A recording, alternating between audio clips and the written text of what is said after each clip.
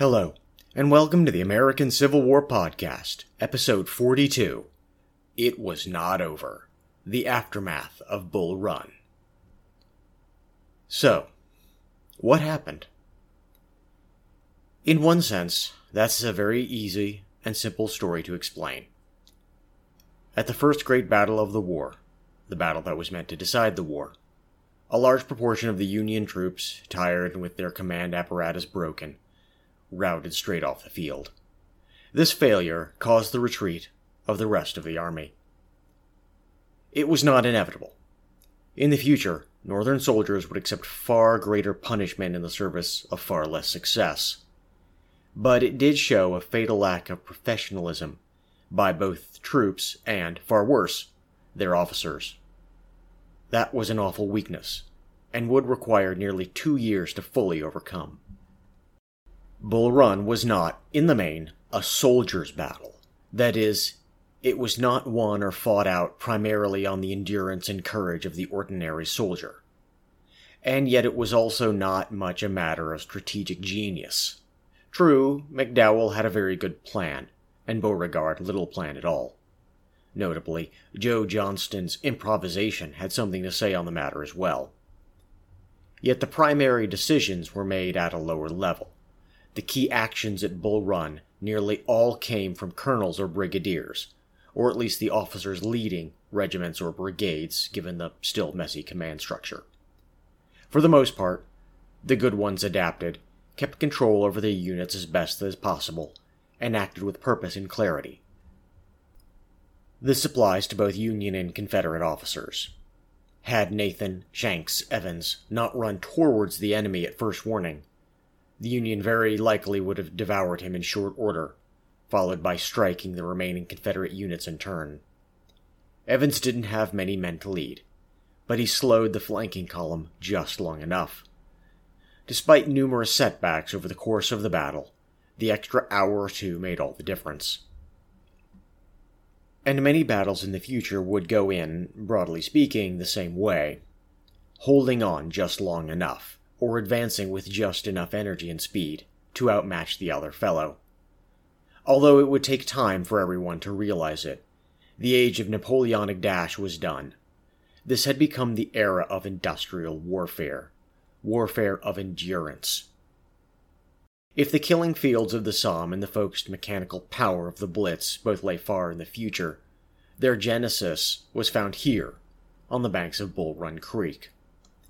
No man could see that far, not yet. And yet within 4 years of war, most of the basic technologies would not only exist, but will have actually been used on the battlefield to take lives. In due course, we shall discuss the rapid progression and transformation of technology in the boiling vessel of war. In the here and now, Abraham Lincoln and Jefferson Davis had to make some crucial decisions in the immediate aftermath of Bull Run. They made these decisions in large parts based on the measurable outcomes of the battle, in fact. So let us examine these. McDowell's Army of Northeastern Virginia, so named as to create a distinction between it and other regional armies, had a reported strength before the battle of 28,500. 460 men were reported killed, and another 1,100 wounded. He lost an additional 1,300 men captured or missing. Some of the missing men would straggle in eventually, or turn up elsewhere in the north, having taken to their heels in another direction. In the main, though, that final category mostly meant captured, although indeed some bodies were left on the field either unidentified or unrecovered. That said, these were hardly gigantic numbers. Most of the captured men fell victim to the Confederate cavalry in the rout. Though a small force at the battle, that cavalry swept in during that retreat and rounded up as many prisoners as they could handle. The combined forces of Beauregard and Joe Johnston brought 32,250 men into the battle, one of the relatively few times Confederate forces would truly outnumber the Union. Most of these occurred during the first year of fighting. It shows the incredible importance of Johnston's rush to the fight, as well as the key significance of his final brigades falling on the Union right. Without those numbers, McDowell would almost certainly have won. The Confederates lost slightly fewer than 400 dead, but almost 1,600 wounded. Their number of missing or captured men is hardly even worth noting. That said, the punishment the Confederates received, despite their superior total numbers, showed once again that the Union boys had plenty of fight to give, and drove as hard as the Southerners when it came to battle. That said, in the sum, this was not an especially bloody fight. In fact, by the standards of the mid-war, it was hardly more than a skirmish. Although obviously disappointed by the loss and the annoying humiliation involved, President Lincoln was by no means beaten or broken by it. He hoped to win quickly, but the tool had failed, so he would try again with another tool, one sharpened and strengthened for the task. To that point, a great many men in the North collapsed in despair, not coincidentally the rather useless Horace Greeley. Although never short of ideas or words, Greeley never had any shortage of bad ideas or pointless words either. A staunch foe of slavery, he was also somewhat dubiously patriotic and held all the emotional balance of a toddler. Upon hearing news of Bull Run, he lapsed into panic and wrote a desperate message to President Lincoln, urging him to effectively surrender to all that Jefferson Davis might ask. Lincoln, presumably glancing at that note, might have wondered if the abolitionists had somehow lost their spines. Fortunately, most were made of sterner stuff than Greeley. Other anti-slavery foes had no intention of surrendering. Instead, they put their energies into rebuilding and rearming, this time in deadly earnest. As for defeat, well, the nation and its leaders alike would just have to learn how to accept defeat in stride and work towards the next victory. In his July 4th message to Congress, Lincoln himself said, "Our popular government has often been called an experiment. 2 points in it our people have already settled, the successful establishing and the successful administering of it. One still remains, its successful maintenance against a formidable internal attempt to overthrow it. It is now for them to demonstrate to the world that those who can fairly carry an election can also suppress a rebellion, that ballots are the rightful and peaceful successors of bullets." Until now, the calling of troops had been done by executive order under emergency conditions. Lincoln had justified it before Congress, but that would no longer suffice. Yet Lincoln also no longer needed to do it. Now he had Congress by his side, and there was very little dissension in July. Congress passed a bill raising an army of 500,000 men, probably more soldiers under arms the entire continent put together had ever seen in history on one day before. And this army would receive modern armaments and be supplied by modern railroads. This was hardly a total war footing, and yet the United States was now investing in warfare to a degree far deeper than ever conceived since the days of the Founding Fathers. The decision not to give up and to continue the war had many reasons, but fundamentally to do otherwise was to give up the United States. Rather notably, therefore, Bull Run ultimately inspired renewed efforts and placed the Union on the strange and frightening road. No one, from Lincoln on down, yet realized it. Yet the war had just taken a starkly different turn. This would no longer be a mostly civil dust-up with some military banners flying alongside. No, this was going to become a true war with all that signified. The Union would not allow itself to be broken up without a mighty struggle. But the building of a modern military force would require building a new Union. The old foundations of the public had been laid on certain assumptions and a much weaker association of the states, in which each largely handled its own affairs. The Confederacy, at least initially, sought to loosen those ties but not break them, or only break them strategically and conveniently for its own purposes. Now, we are going to cover the weaknesses of this position in time. States' rights, as a banner, would fail to carry the Confederacy and would cause fatal internal conflict. But that discussion belongs to another day, as it is a huge, complicated topic on its own. Also, it became tightly bound up with the conflicting ideology of white supremacy and slavery in the South, and how those interacted. This conflict has not yet become clear, and the nascent opposition to intense, tight nationalization would only coalesce in the spring of 1862, when the near loss of Richmond compelled a new war policy for Jefferson Davis, much as Bull Run compelled a new war policy for Abraham Lincoln. But that policy, begun as a war measure, would eventually require Lincoln to in effect refound the nation upon new ideas, if not entirely new laws. It is for that very reason that Abraham Lincoln, a prairie lawyer of no great distinction, a politician of minor note, became perhaps the greatest president after only Washington himself. He found a nation of brick, and left one of marble. And yet, to begin that revolution, Lincoln called a seemingly strong tool named George Brenton McClellan. In this hour, McClellan had wrought miracles of near-instant militarization. True, he was not yet thoroughly tried in battle. Yet the reality was that no available war leader in the country was well tested in that field. All the officers were either very inexperienced, few had ever led so much as a regiment, or simply too old to lead effectively. A younger generation would have to learn the hard way. To the great chagrin of Lincoln and General-in-Chief Scott, those men who had commanded regiments in battle seemingly all went south. In this case, Joe Johnson was the most noteworthy name. He commanded a regiment of voltigeurs, light infantrymen similar to Zouaves, in Mexico. Even that amount of command experience had suddenly become priceless. But returning to McClellan. 5 days after Bull Run, he arrived in Washington and proceeded to take command. Whatever else he was, McClellan was one darn good organizer, and rapidly put the army back into some semblance of military order. At the time, discipline among many units had largely broken down. The officers, untried and unready, lost control over the men. So the soldiers, really civilians playing at it still, wandered out of camp and into town whenever they felt like it, and drank up their pay. This, you may imagine, led to no small amount of chaos in the streets of Washington and booming business among bars and hotels with a very seedy reputation. Let us just say that women of questionable repute suddenly found themselves with a lot of disposable cash and leave it at that, because this is a family podcast. McClellan ended that nonsense very quickly and very thoroughly.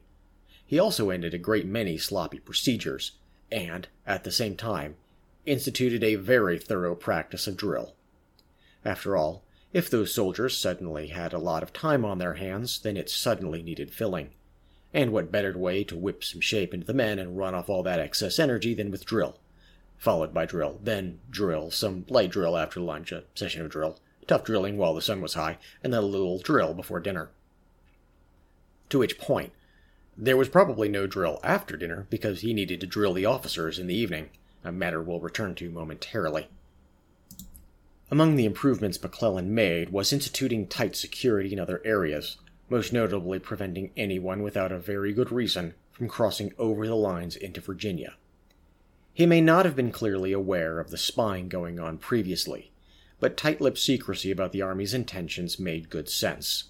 There would be no more slack discipline and pretty plantation belles wandering as they wished. Unfortunately, those front lines now lay far too close to Washington for anyone's liking.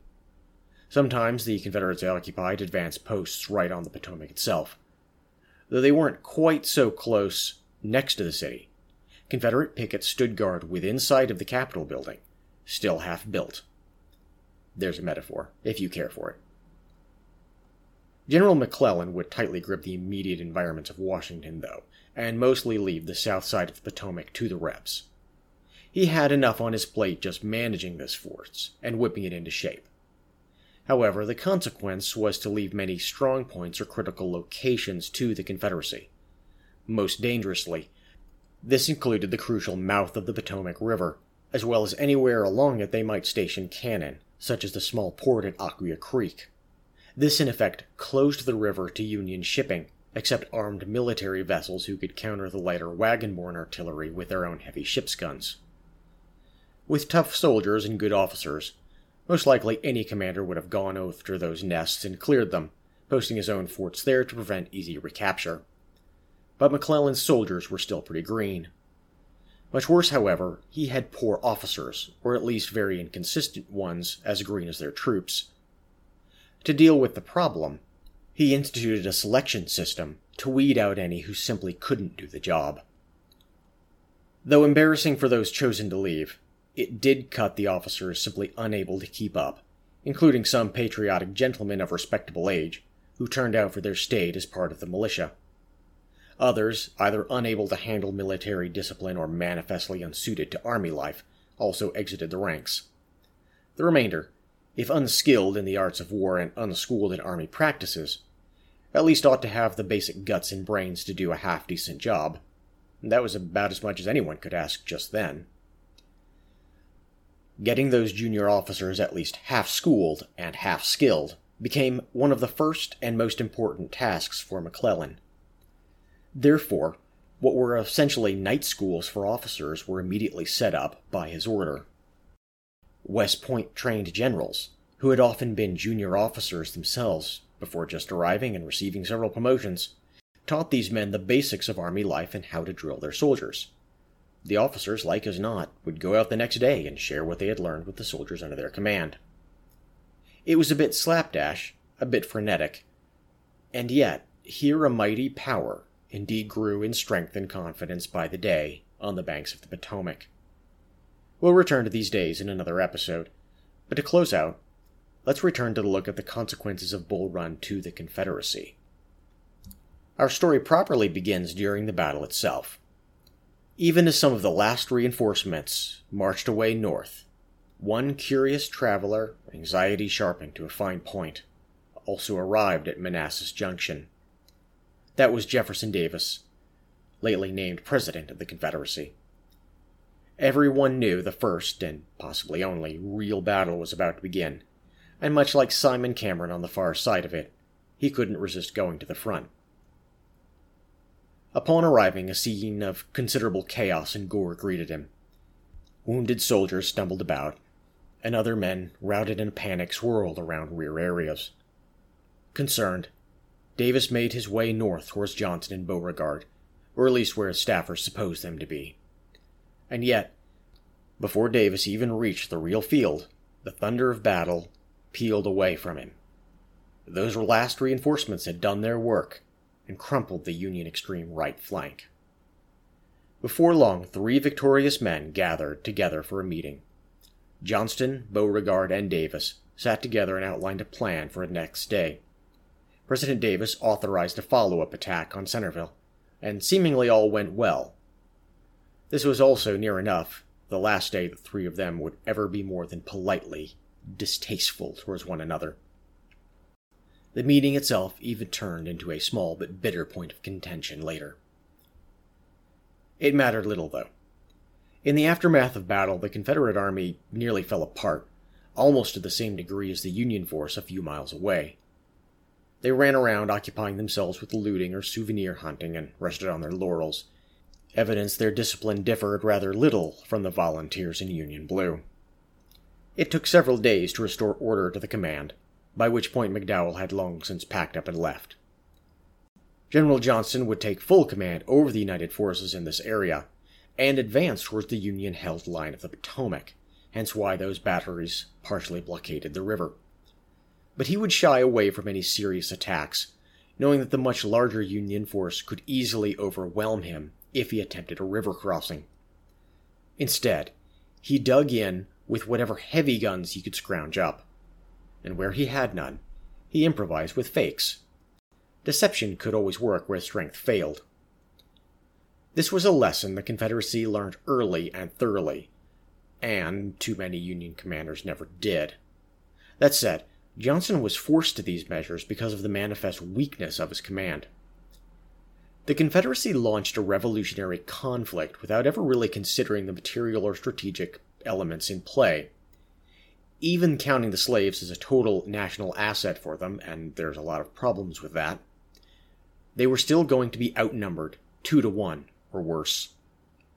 Worse yet, the Union's war-making potential was, to put it mildly, utterly absurd.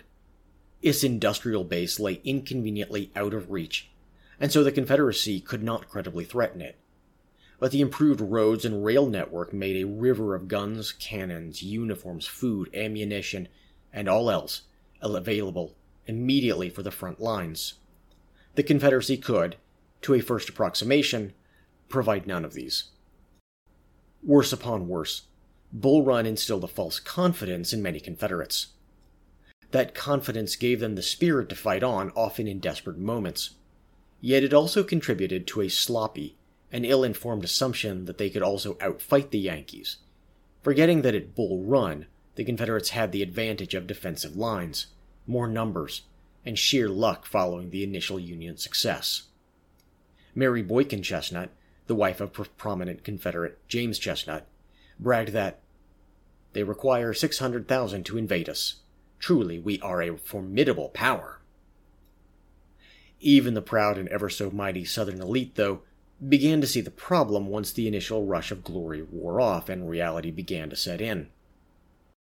Even as some, such as Thomas Cobb of Georgia, proclaimed that Bull Run was the decisive victory everyone said, other men grimly noted that the Northern plans for a new, enlarged, far more professional army were plainly visible.